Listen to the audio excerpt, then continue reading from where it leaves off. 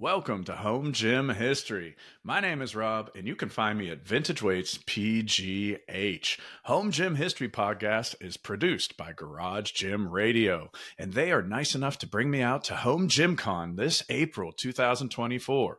If you go to homegymcon.com, you can see the very long list of vendors that are from all over the strength community, and you can meet some of your home gym buddies that you may have met online in person.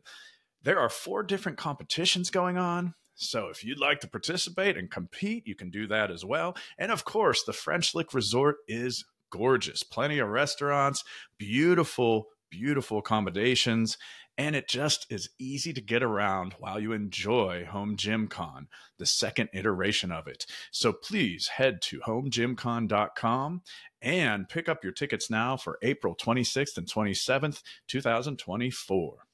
On tonight's episode, I have Gunnar Peterson, trainer to the stars. He's trained Bruce Willis, Sylvester Stallone, J-Lo, Dwayne Johnson, Khloe Kardashian. He's worked with NFL and NBA players, professional boxers, NCAA athletes. He was the Lakers' director of strength and endurance for a period of time. He's opened his own gyms. He's been a personal trainer for over 30 plus years. I mean, I'm just getting started on his resume. He has had such a prolific career, and he's still going strong, and I can't wait to talk to him. So let's get him on the show. Gunnar Peterson, how are you? I'm fantastic. Thank you for having me on. Very cool. Absolutely. So as I read more and more about you, and I, kind of did my research leading up to this, I really got curious about the very start of your training career, because you've been a personal trainer for decades at this point, 30 plus years. So if you go way back and, you're working that full-time job, starting to be a trainer, and then you get the gig training Kelly McGillis, that, if correct me if I'm wrong, is kind of the first celebrity that you trained. Definitely. Yeah, definitely the first celebrity, but especially when you're starting out, I treat and still do to this day. You treat every person like they're like they're the star on your Christmas tree. If we're going to keep it in the theme of the era, I do not know. I think that's how you treat everybody. I think you have to. I think you're in a service business, and you treat people a certain way. They, to whatever degree, the customer's always right. And as long as it's a respectful two-way street, I don't think you can ever go wrong with that approach. And I wouldn't argue with that at all. But I suppose what I'm curious about is that 2 years in, I mean, I'm not implying that you weren't working hard, but you hadn't quite hit that 10,000 hours yet. So was there any nervousness with Miss McGillis, or any kind of like starstruck, a little? I might have been a little more than I might have been a little more than 2 years. I think I was a little more than that, because I was about 2 years driving, doing in homes, like okay, just driving home to home to home, and before I found a place to, hang my shingle. It was that strange life of work out at any gym you can while you're getting around town, keep a change of clothes in the back of the car, a cooler with, I think at the time it was like chicken breast, baked potatoes, broccoli or string beans, distilled water. You're that guy listening to AM radio and trying to stay current on topical events, and then you switch over to FM so some of the songs that are out there, so you can maintain conversations while you're putting people through the paces. And then I found a facility that was close to my home. The guy was very cool. It was Todd Tramp, and he was very cool about letting me come in, and there was ample parking, which I think if you're a stranger to LA, that probably doesn't mean anything to you. But if you're an Angelino, you go, I get it. Wait, where's that place? Because the parking can be a huge draw. That could be a make it or break it for a lot of, especially return business type of service jobs, right? If it's a place you go to once in a while, if it's an orthodontist, if it's that kind of thing, it's just where you go for your checkup, you'll put up with a less than perfect parking situation. But when it's a place you're deciding or signing up to go to 2, 3, 4 times a week, if the parking situation is less than ideal, and it depends how many places you go to in a day, that you could write the place off. I've seen it happen. So Yeah, I mean, that makes sense. I'm here in Pittsburgh and it's nowhere near the size of LA, but even just certain spots, even just this time of year, the holidays, I don't want to go to the mall. I don't want to go somewhere that it's going to be a headache. So that makes sense. And when it comes to your training, though, what was the balance when you're starting out there in terms of you're in this gym now, you're not on the road anymore, but what was the balance of I was still training seeing that you were early. doing? I was still seeing a couple of earlier people on the road. I would still Hmm. see. Um, I had a guy who was a Warner Brothers exec who I used to see at 6 a.m. 3 times a week, and so I would hit that, and then I would race down. You start to know all the dip routes and back roads and everything. Cutting through canyons and stuff in LA, and then I'd get down to the gym and you know, ditch the car and sprint into the office to look like you've been there forever. And then I'd see 10, 11, 12, 13 people in a row. I mean, Wow. it was a lot of hours, but I wouldn't have had it either way. And I loved it. And we actually didn't in that at that time, we didn't, I don't want to talk about it like it was in black and white back then, but we didn't complain about the hours. Like we bragged about them. It was cool to tell the guys who were, you know, working alongside you, I've Yeah. got 55 hours this week. And Yeah. in my mind, I was like, I've got 55 hours this week. Plus, I'm seeing 3 to 5 in homes a week. Plus, I'm teaching 3 to 4 spinning classes a week. I mean, I was just all the hours. Just let me just book them, and Yeah. then I'd read or watch VHS or DVD tapes or listen to. I switched over at one point to cassette tapes when I moved on to get my degree from my certificate from the NSCA.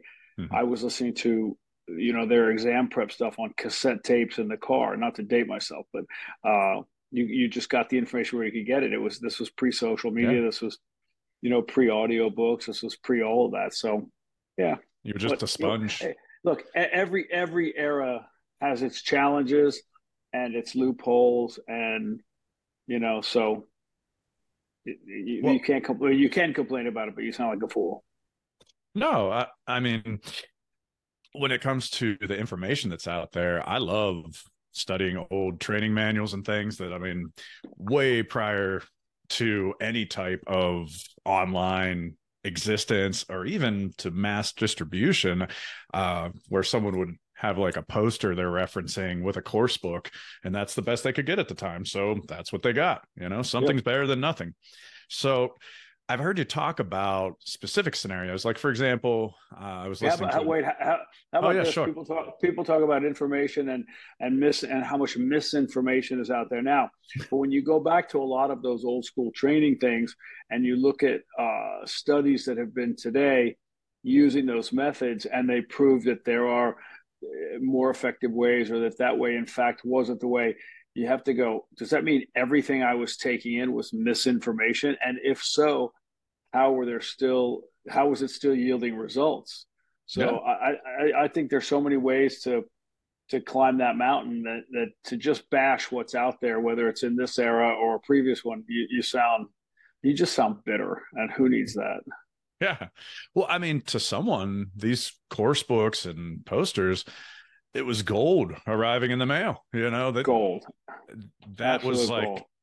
that was like a world of information arriving at their doorstep. So Oh, when yeah. I was in my senior year at Duke, anytime, anytime, and it happened more than a few, that my interest would wane, or I'd start to think, oh, maybe I'll bail on my workout tomorrow or whatever it was.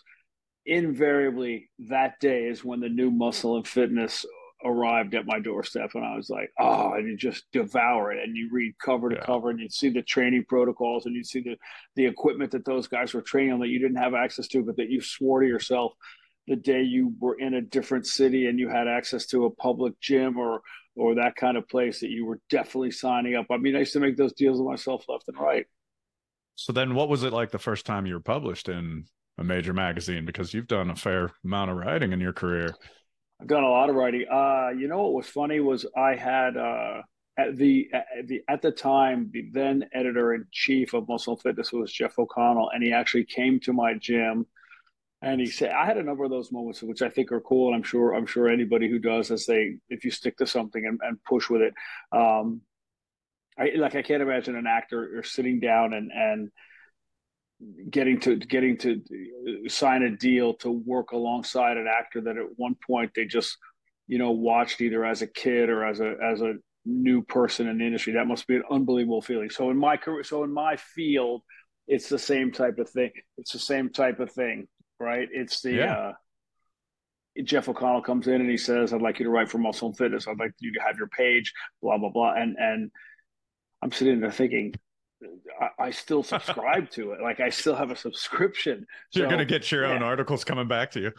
yeah, and having lunch at it's yeah. So I make a joke now sometimes when somebody says I used to do this out of the magazine. I laugh and I go, I probably wrote that routine, and they laugh. Yeah, I had lunch at Joe Weider's house once, and I just remember sitting there with him thinking of all the times reading even the editor's letter at the front of the magazine, just before the masthead where his bust was, and I'm sitting there thinking, I'm having lunch at the guy's house. It was just an unbelievable feeling. And I was with Yeah. another editor in chief then, that was Chris Lockwood.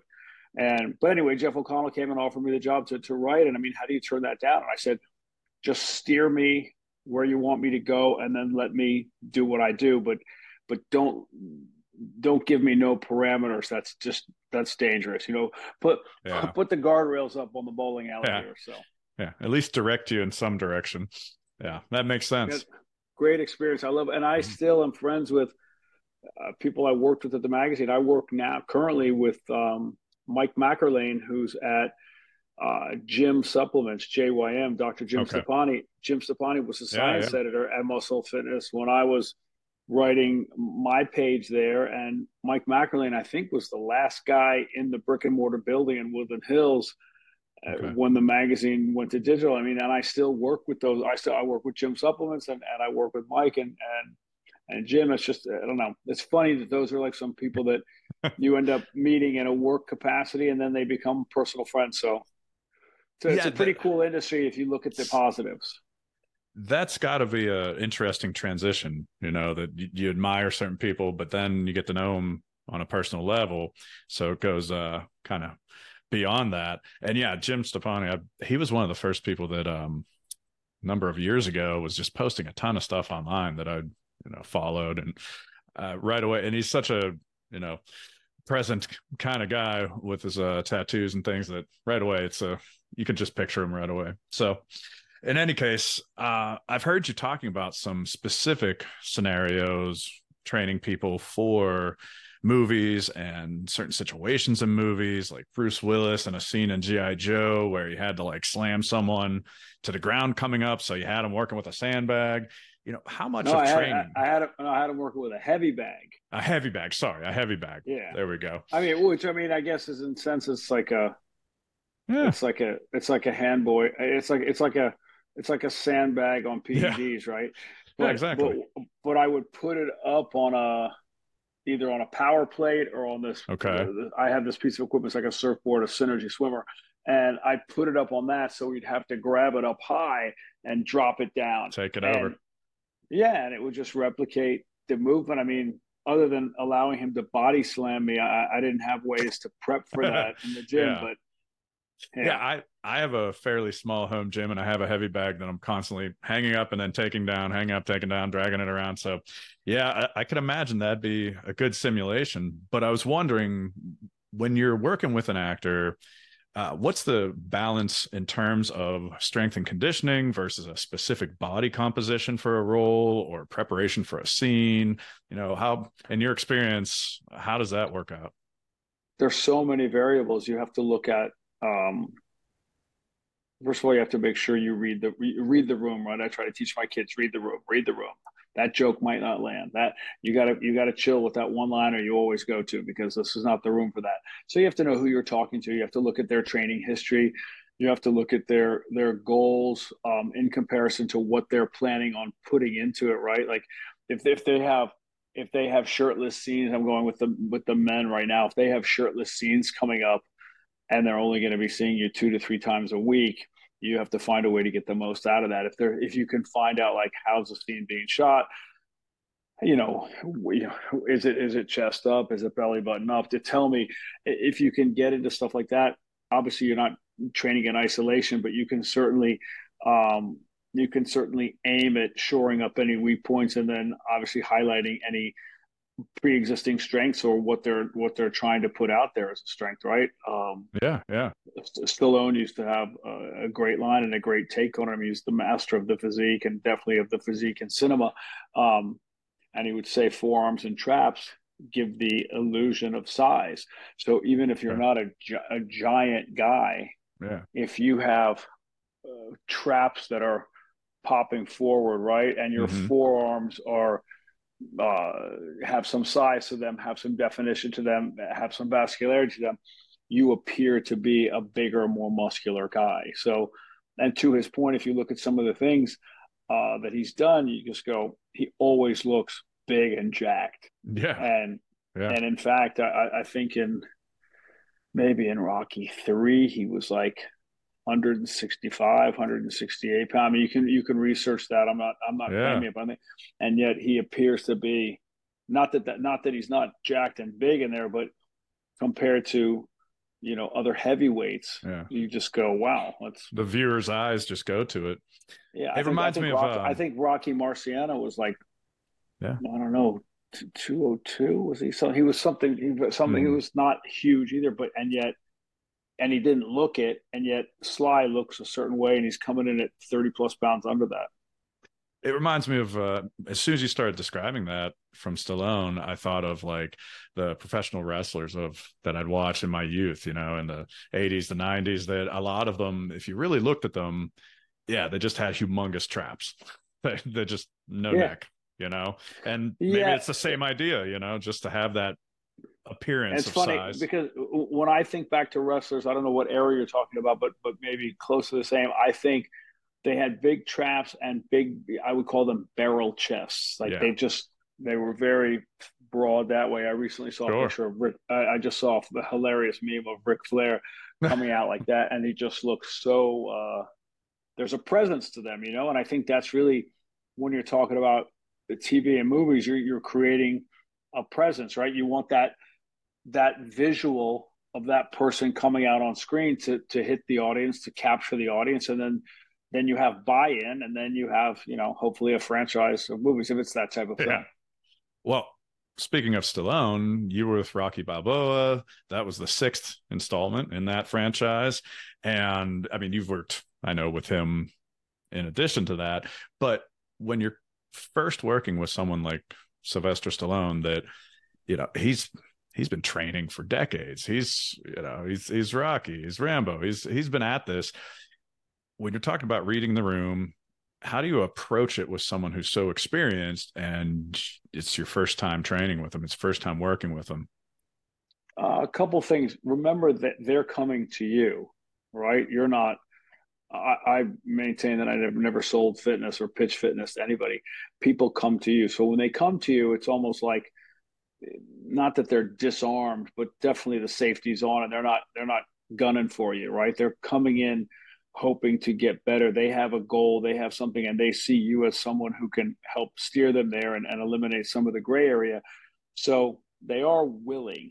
Um, they don't come in reluctantly, very rarely, unless it's somebody whose wife sent them to you and that, or whose husband sent them to you. Then it gets I don't know that those are not always the easiest people to win over because they're not there to a degree of their own free volition. So, but you get somebody like that. Remember, they get they certain training everybody stagnates. Like pro bodybuilders have coaches. If you look at Charles Glass, the trainer emeritus down at Gold's Venice, he's training top pros, right? You look at Hani Rambod, he's training top pros. These guys are training top pros. The best golfers have a coach. The best basketball players have a shooting coach.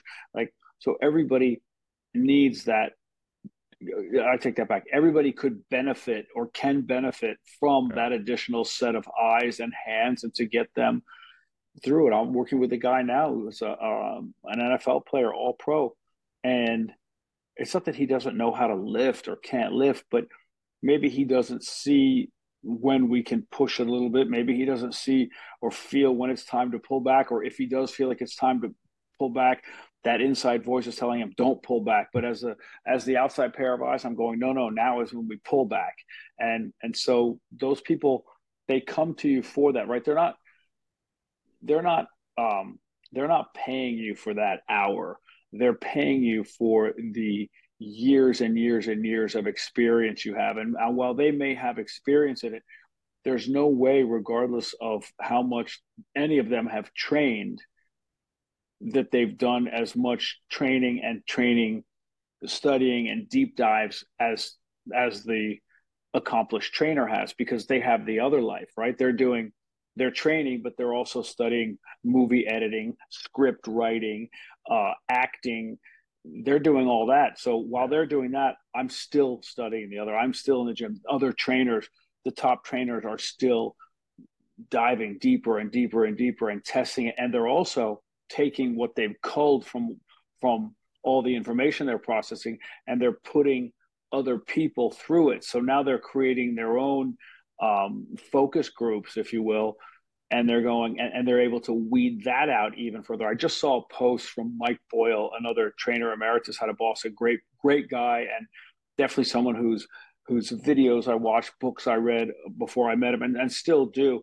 And he said he's going to start like the Mike Boyle University, and the first thing he's going to say is cheat, copy other people, copy Yeah. great people.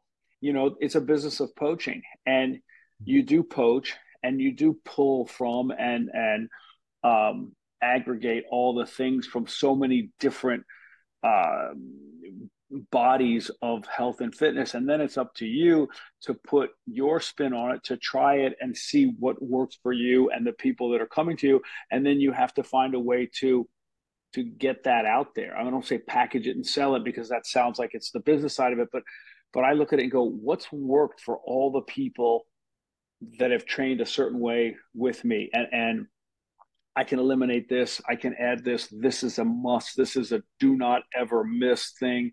So you get somebody, back to your original question, when somebody like Sly comes to you and wants to train for something, even though he's had his own experience, proven and recorded on celluloid forever, he needs to go to the next level. I mean, he's always. Yeah. I read a thing with him.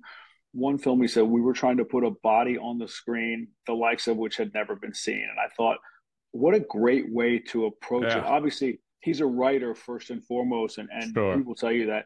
So, but to think that you're trying to put a script that captivates people and gets them to want to watch it, talk about it, and then if there's another installment, come back and see that. But at the same time, you're trying to create a look that draw people in, that puts a stamp on their memory, and they're like, remember when he did this, or when they came out looking like that.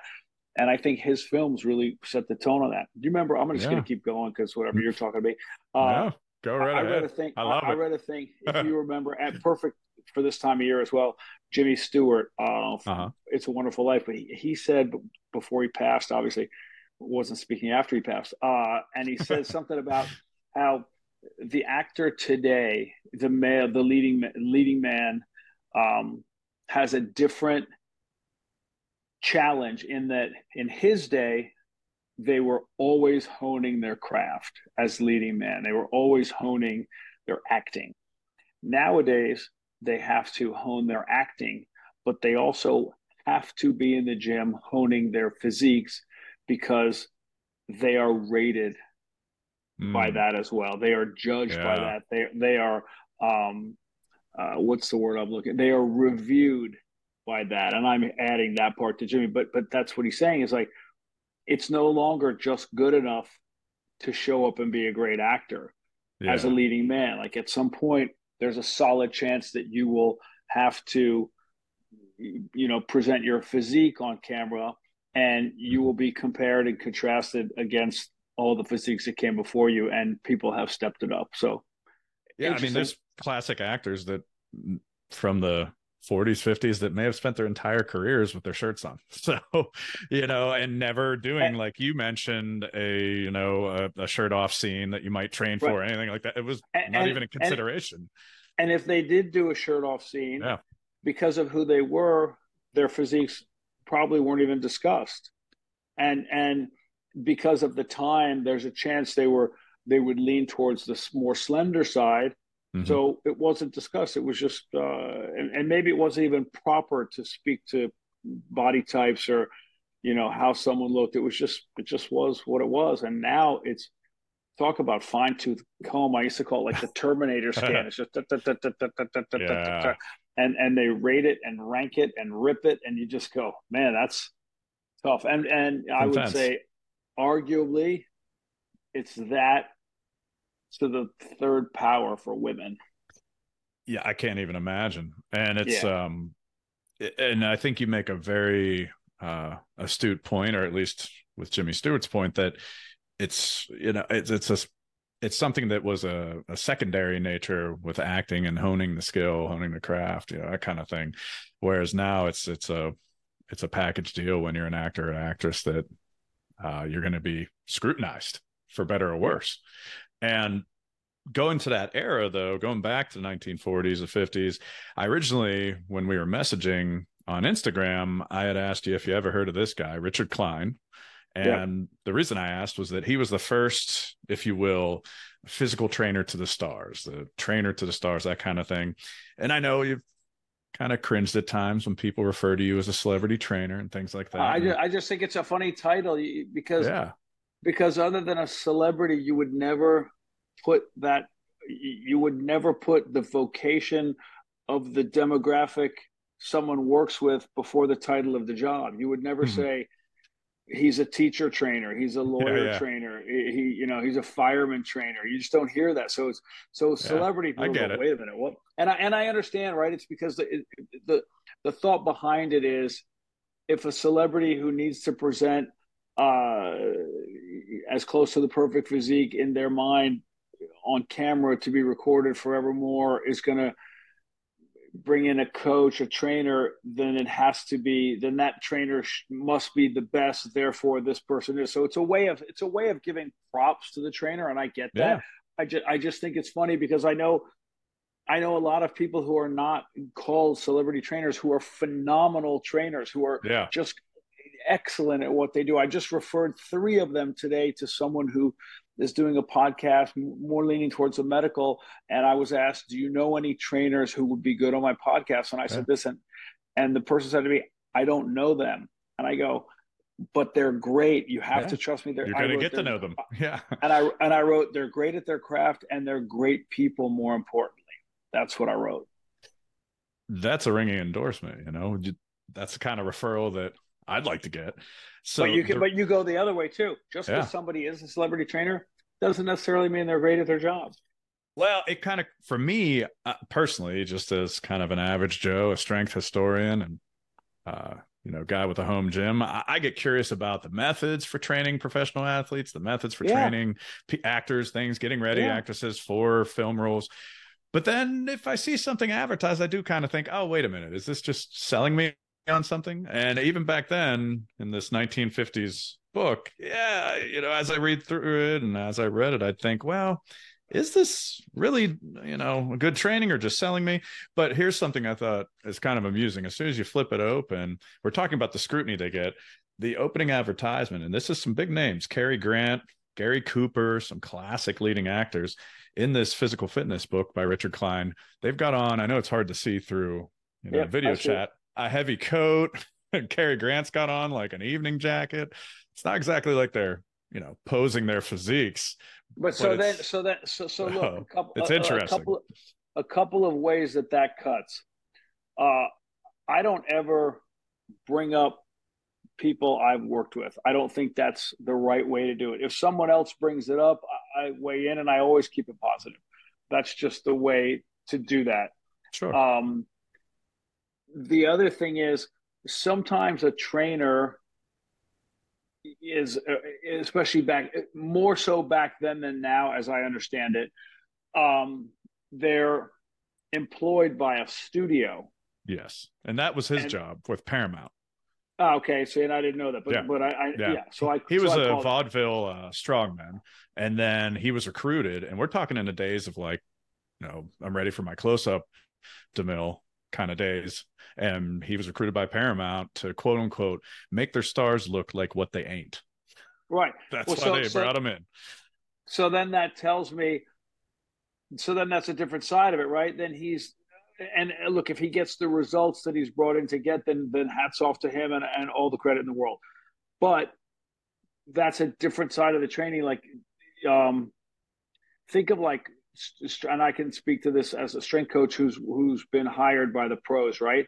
And then they start saying, "I trained this athlete, this athlete, this athlete." Well, hang on, that was a captive audience. You were hired by the team, and those athletes had to train with you. That's not you building a book of business based on your skill set, your personality, your techniques, and the person coming back to you again and again and again. Yeah. Nothing wrong with either way, but let's keep it apples to apples. I mean, your guy there, if he was hired by the studio, that means the studio greenlights a movie. It goes into pre-production. They take a look at the cast and they send to him whoever they think needs Yeah. that work, and he has a new client in today's terms, right? In today's Absolutely. phrasing, and you go, yeah, but like that client didn't seek you out. Now, if the Yeah. client stays with him afterwards, or if a Mhm. client comes and signs, because back then the actors had contracts with studios and they were just plugged into films, right? Yes. It was a different, the casting process was different.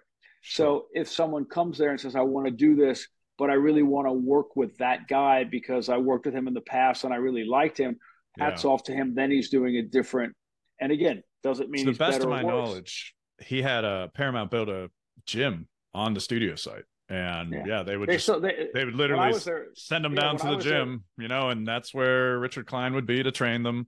And then he split off. By the time this was published, he split off from the studio and started publishing his own literature, started putting out some weight sets, things like that.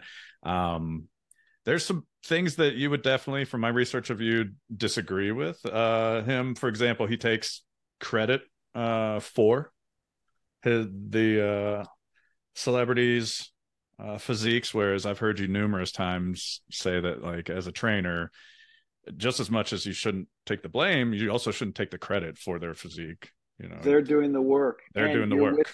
and you're with them. Even if you're training someone, go crazy and say 2 hours a day, 6 days a week, which is very rare. I don't want to say that's the exception. That's just such a far out there exception. Mm-hmm. You know, that means there's so 168 hours in a week. That means there are 156 hours that they're not with you. Yeah. And and anyone and who's with even that they can, dabbled knows that right, after you leave the gym counts just as much as when you're in the gym. So, sure, if not yeah. more, and your sleep. So you go, you're like, yes, you can drop the hints and give the tips and all that, but if they're not doing that, how are you taking credit for that? You structured a great Yeah. workout plan. That's terrific, and I give you, hats off to every trainer who's done that. But to walk around and say, I built that body, I made them, Yeah. you're like, you sound like you have a god complex. It just sounds funny to me. But at the same time, they go, oh, so and so showed up in a movie, he looked like shit and he trained with Yeah. so and so. Whoa, whoa, whoa, whoa, whoa. Yeah.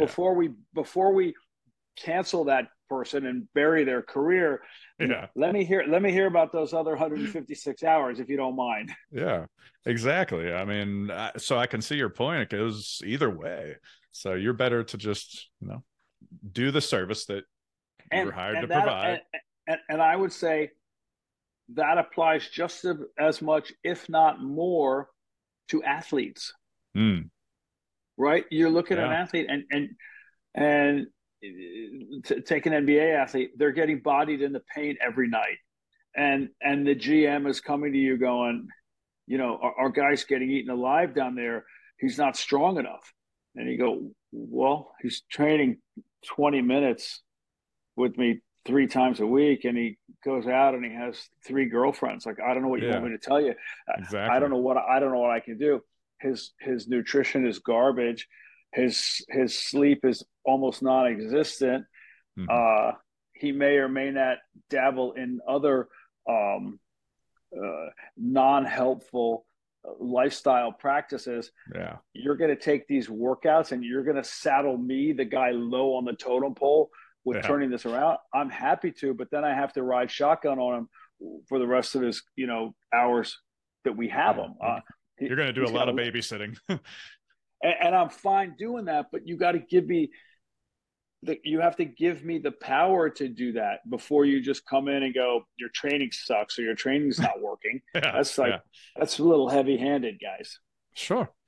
Well, this guy, Richard Klein, to the best of my knowledge, the first Trainer to the Stars, he listed Gary Cooper as being like one of his best clients because he described him as unaffected, good natured, and serious about his training. Is there anyone you can think of? You just said you'd like to compliment them. Anyone you can think of that kind of fits that role that, like, they come in, and it doesn't even have to be a specific person, but I mean, when you're dealing with certain sports or certain lines of work, whether it's acting or modeling or anything else, is there typically a trend, or does it just depend on the person in terms of how determined or how Yeah, committed they are coming to you? it depends on the person, and even then, I would say it depends on the person and where they are in their career. Like you might get them at a point where maybe they're going through a divorce, or maybe they just got fired from a movie, or maybe they just found out the movie they're doing is not going to have any P&A behind it, so it's almost predisposed to bomb. So they're lackluster in their approach. I mean, there's so many things because people can change, and they do approach training differently at different times and phases in their life and their career. But the people I've worked with, look, again, they come to me, so I'm not pulling teeth. I don't have to convince anybody that this is the thing. They came to me because they Yeah, know it's the right thing. um and the motivation's work already ethic, there. it is. And motivation short lived. You look at what's the obsession, what's the passion, what are they trying to do. They understand, most of them, if not all of them, that this is a legacy, right? What they're leaving on film, and the athlete, what they're leaving in the record books, all that stuff is out there. You're naked for the rest of your life and everybody's staring. So they do come in with a purpose. And I would say across the board, almost, I can't think of exceptions. Maybe I could. Uh, uh, I would say across the board, the above title people, right? Like the Sylvester Stallones, the Jennifer Lopez, the Bruce Willis, the people like that. They come in with just a mindset. Like there's yet to be someone that I've met who doesn't. When you meet them, you don't go, how's this person a star? I've never felt that. I've looked at Yeah. every single one that I've been lucky enough to meet and work with. You're like, I get it. I get why they are who they are, the way they are in the gym, and it's not just the first impression I have of them. It lasts forever, for years. Every single time I've worked with those top tier people, when they walk in and when they walk out, I go, I know why they are that person. I know why they've had the successes that they've had. Yeah. So And stayed so successful. I mean, all the people you're naming weren't like a flash, yeah, just flash bang, one kind of movie and, out there, one album out there. I mean, you're talking about like legendary figures. and you So, see it with the yeah. athletes too. Yeah. You see some that they come in and there's a walk. It's not a swagger, but there's just a confidence, and and what they put out on the weight room floor. It's almost like there's a direct correlation with the success they have on the field or on the court. And you get some who come in and you just go, this guy maybe doesn't have a name, but the way he works, if he gets one break, he will have a name. God, I go to one in particular. It just pops into my head. Alex Caruso, he plays for the Bulls now. We had him at the Lakers. He was on our G League team, on the South Bay team, and the way the Lakers facility is set up, uh, the South Bay Lakers locker room, they have to walk through the weight room that is shared, but they don't use it. At least when I was there, Hmm. they didn't use the weight room when the Lakers used the weight room. They had a Okay. different access time for it. And then they'd Hmm. walk out onto the practice courts. And every time he came through, when he was on the South Bay Lakers, on the G League team, he was pleasant, he was upbeat, he was quick with a smile, and he just had a great attitude. And I mean, I tried to work with him anytime I could. And when they brought him up, and then Then he was on like a 10-day contract and a 10-day contract, and they signed him to a real contract, and then they renewed him. You're just like, it makes you so happy to see that guy be Yeah. rewarded, because the work ethic that he put in on the weight room, the work ethic that you Yeah. saw him put in on the court, you just go, it has to work, that with his skill set and his work ethic, something's going to open up. And when it did, he Yeah. shot the gap and he crushed it, and he continued working like that. It's just great guys like that. You see that, and you see it in the acting world and the entertainment world. The ones who are, I'm here in Nashville now, and I have Yeah. the three people that are constantly practicing, constantly taking performance gig, constantly sitting down for rights, and you just go, I see it happening. I know there are a ton of people doing the same, but the relentlessness of their application to their craft, as well as they're coming into the gym regularly to train with me, and I go, Yeah.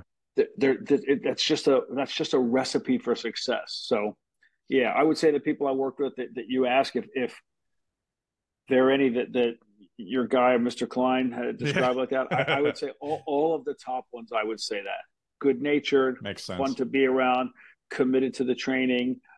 They understand the importance the training plays in the overall.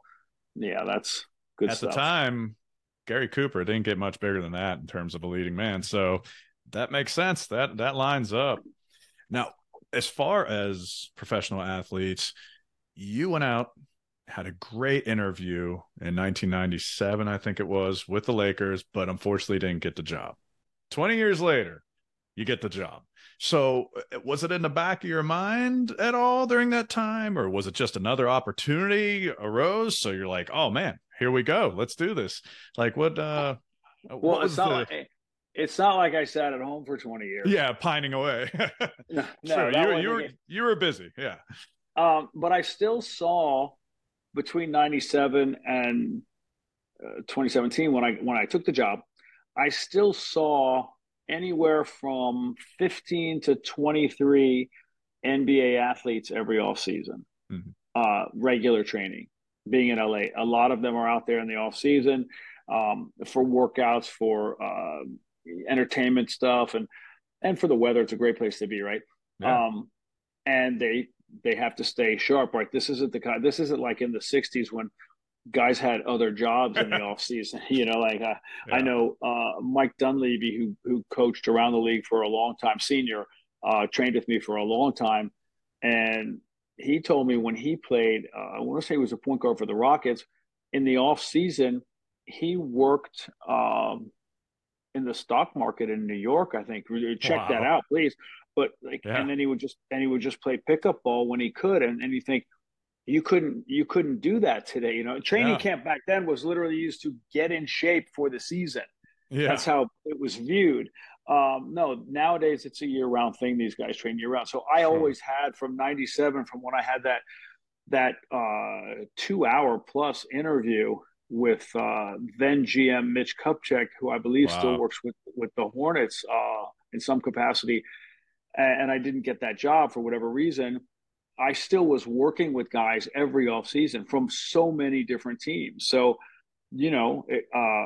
I was still in it and Yeah. still maintaining relevance as far as I saw. And then um, when the Lakers hired Rob Pelinka as a GM, Rob hired me. I had to interview with Rob, and then I had another interview with Luke Walton, the head coach at the time, Okay.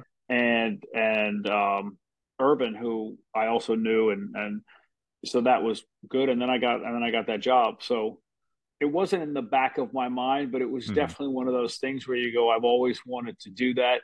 Yeah. There's a corporate side to it that I definitely wasn't 100% aware of or ready for. But you learn, you take different jobs, you find your way through. And when I got there, we were still in the old facility over at the Toyota Center, and then we moved to Health South, the new building, and we put together, I thought, a pretty great weight room, and it was adjacent to the court, the same way San Antonio had theirs in their practice facility back then, and the same way Duke basketball does theirs. And I think that's kind of the standard now. the weight room butts up to the court, so it's all flow, and you feel work everywhere that you are, so it makes you want to push yourself. So that was great. The Laker facility was great. The Laker brass was great, and they said, "What's your approach? How are you going to handle this?" And they had a lot of that year. There were a lot of young guys on the Mm. roster who may or may not have had a ton of strength training history or experience. So I took the if you know Cal Dietz, strength coach at but so much more than that. He's at Minnesota, and he's just a brilliant guy. And he has a book called Triphasic, and I took the tenets of triphasic and applied it to what I wanted to do in with that young Laker roster to make sure that they had the right foundation and that the lifts were going to serve them versus just running them through a series of movements. And the Laker brass was cool with that, so that was great. Yeah, I heard you speak before about, watching film, trying to tailor workouts to try to, be specific to things. When it comes to going on the road, you were just mentioning earlier in the episode how, there's who knows what's the other factors playing a part. So did you also travel and go on the road as the Mm. director of strength? So then when you're on the road, how does your role differ than when you're at home? You've got the home field advantage, if you will, at your own facility, but then when you're on the road, do you get used to, trying to tailor things in each building or each Yeah, place that you're there at? there's definitely a system to it, right? You know what teams allow you access to their weight room, or if they have a visitor weight room. Mm, You know what hotels have gyms. If not, gyms in town. Um, and you just try to keep it fresh. I'm a big planner. I write out stuff long, but like I write everything the night before, and I have it printed out. I have the paper with me, or actually with the Lakers, I always kept it on my phone because it's just easier. And I knew where we were going and what was in there. And I have my little superpower is that I remember gym layouts, and it's very odd. Like nice. I can tell you where the bench press on the rack was when I was at Duke in '85. That's just strange. Uh, Yeah. yeah. So if I know um, if we're going to New York to play the Knicks, and then we have a down day, and then we're going to play the Nets, and we're going to stay at the Four Seasons downtown. I know what that weight room looks like. I know it's techno gym. I know the cardio's here. I know where the kinesis is. I know where the leg extension is. I know where the med balls are kept. I know where there's open space for movement. And I'm going to go in and I'm going to kind of lock it down and make sure I have enough room without inconveniencing other guests, obviously, and make sure we can get it done there. And then I'm going to line the guys up and say, let's go right after this. And try to do it. Plus, you have a staff, right? Like you're not operating alone. You can't be a hero. I had great guys that worked with me. I had Chatton Hill and Ed Strite, who Ed Strite still runs the program now for the Lakers, and he's a terrific guy. That's a guy who I'll be friends with for life, and he's that's my guy Bonds. Like so, I had him Nice. on the road then, Yeah. and he's there now, and you just know how it's going to go, and yeah, and you also know which guys are definitely training on the road and which guys you may just get them for a pre-game activation or a post-game quick lift or sprints if they didn't get a lot of minutes. But you also know which guys are on the road, and yeah, it's not like you're landing in enemy territory and trying to figure it out. Yeah. Yeah. It's a professional Yeah, atmosphere. and there are a So ton of great strength coaches around the league, at least when I was there, and it's an easy text. Hey, do we have access to your weight room? Let me know. yeah, I'll see you in a minute. Thanks so much. Appreciate that. And you try to reciprocate it. And there's sure. some great guys I'll be friends with for a lot of years. Very cool. Well, in terms of your superpower and gyms and equipment, it checks out everything you're saying about yourself, that you love the plan, you remember layouts. So then, of course, gym design and designing gyms, that's planning. That's laying out gyms. So then, can you tell me a little bit about your I guess it's fairly recent. I think 2017, your gym design company that you started up. So Right. what does that entail? And, is that just you putting that superpower to work? So a lot of that gym design stuff came from not came from it starts because someone says to you, "Hey, I'm getting this for my house. What are your thoughts? Can you help? Whatever." And you say, "Sure, let me do it." And then they say, "What else would you do?" And then you say this, and then you're on the road and you notice that a certain hotel is just you just go, how do these guys spend so much time choosing the flatware in the dining room Yeah. and the light fixtures in the bedroom in the room that you're staying in, but they just phoned in the gym. Like I'll never get that. And they say, well, the gym's not a big money maker. I go, oh, on the contrary, the gym could be a huge money maker if you did it right. Because I know people who won't stay at a hotel, or they'll stay at another hotel if the gym's better. So you might want to think about it like that instead of just Yeah. taking a we'll take a few of those and a few of those approach as you populate that gym. There are so many things out there, and I think it's worth cherry picking across Mhm. different brands to put a gym together. I get if you want it to look the same, you go mostly from the same brand, but there are so many good pieces from so many good manufacturers to not shop that and make specific conscious pointed choices. I think you're ultimately doing a disservice to your clientele. I mean, this is home gym history, and a lot of the listeners for my podcast are home gym owners, and in the home gym community, it's not just training, it's also just the design of our home gyms and talking about, this piece of equipment versus this piece and how do you do this, storage, you name it, just the flow of your gym. Do you have enough space to install this or do this training?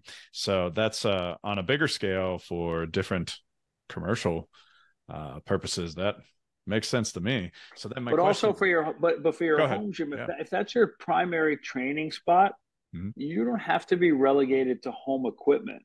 You Yeah. can go ahead and I'm not saying, I don't want people to come back and, well, you can't afford that. Well, maybe you could.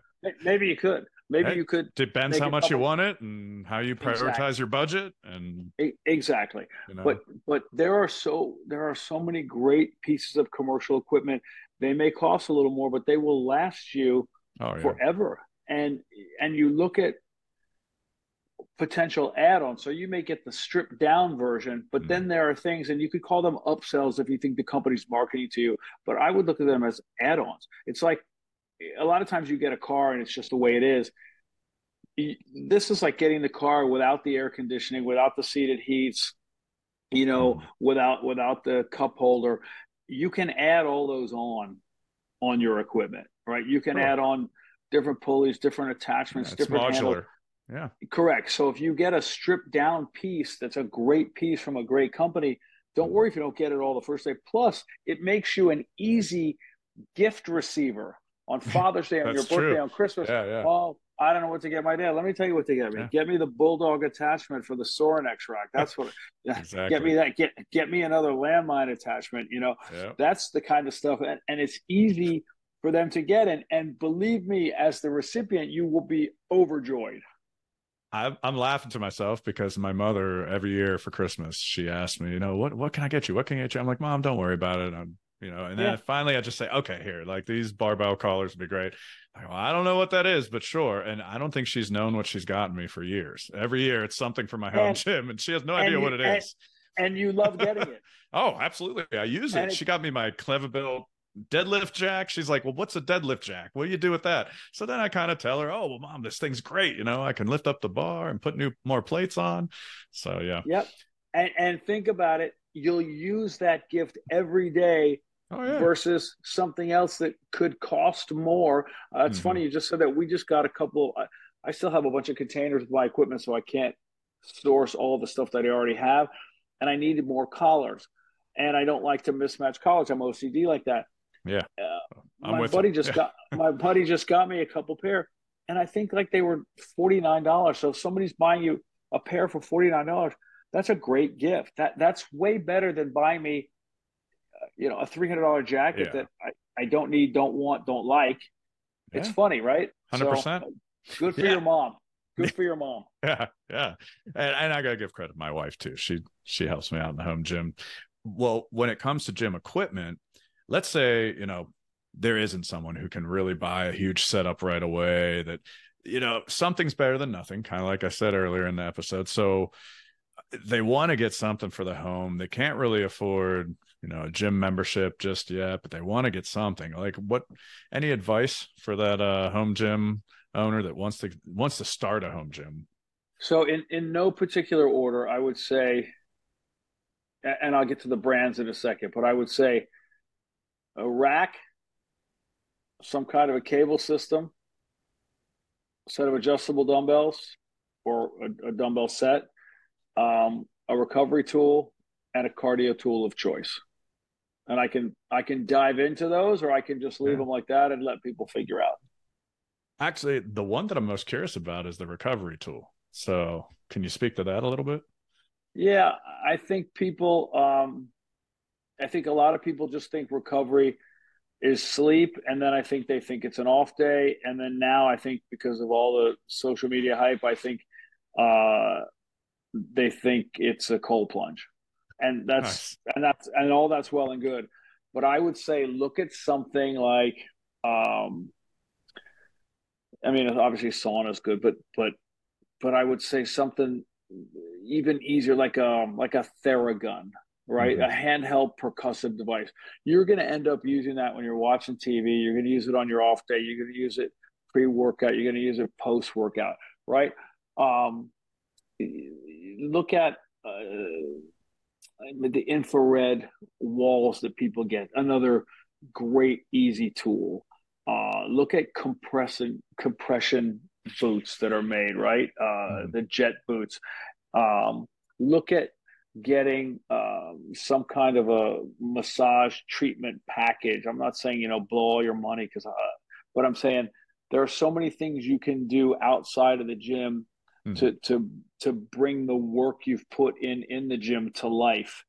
It's not always just more work is better. More work, I'm all for, but at some point you have to recover, right? And think Yeah. about it. Oh, some kind of a water purifier, like so you're Yeah. making sure that the water you are taking in is helping you. That's all sound advice. And the reason I asked about it is that a lot of the home gym influencers and people making YouTube videos, things like that, they touch on the equipment, the racks, the barbells, you name it. But yeah, recovery, that's a big piece. So, and not that they don't touch on some of those things, the Theraguns, but not as much. So to wrap things up, this is another personal kind of curiosity in terms of gym equipment and gyms that you've experienced. Are there any extraordinary gyms that you've had a chance to train in? Now, I know you own a gym, so, barring your own gym that you've designed, someone else's gym.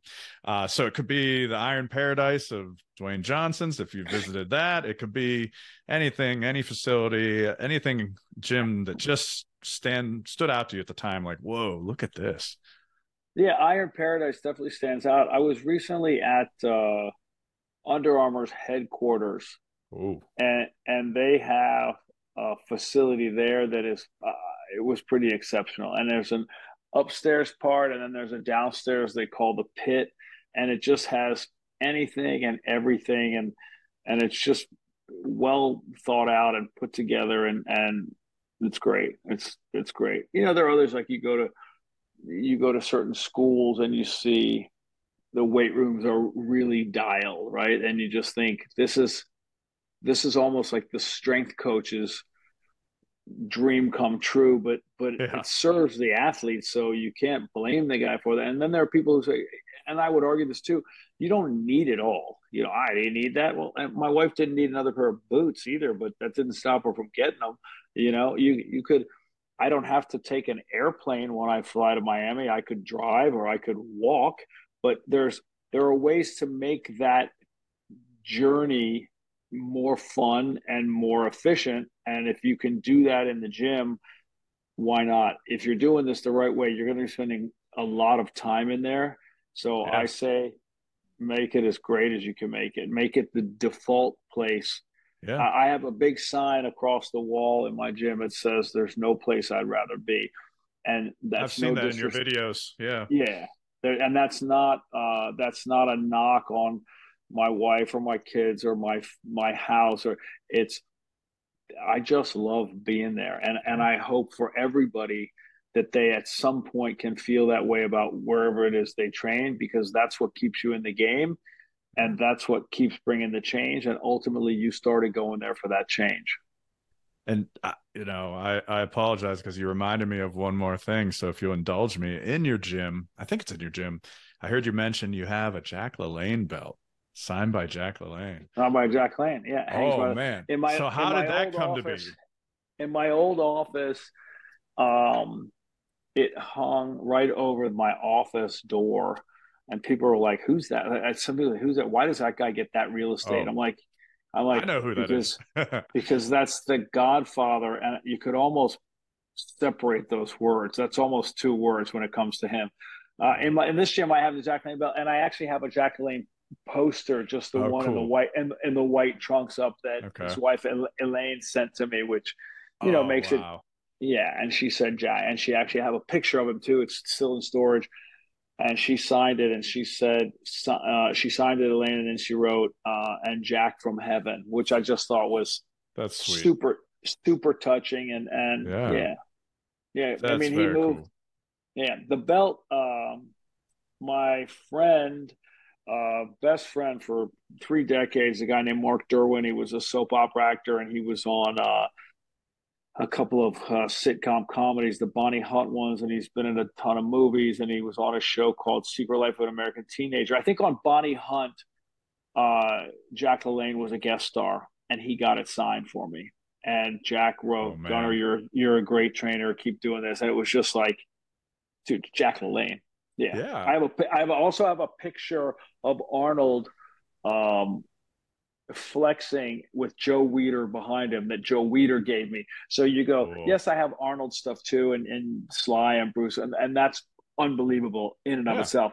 But to have the guys like behind the scenes, yeah, or yeah. who were there at the very beginning, that's just, because arguably Arnold is um, Joe Weider was instrumental in Arnold's career. Jack Absolutely. LaLanne, Jack LaLanne for sure affected everyone's career. So you just look and go, you got to give those guys their props. Let's not be so quick to let them be forgotten. Love it. Love it. So thank you so much, Gunnar. I appreciate you being on Home Gym History.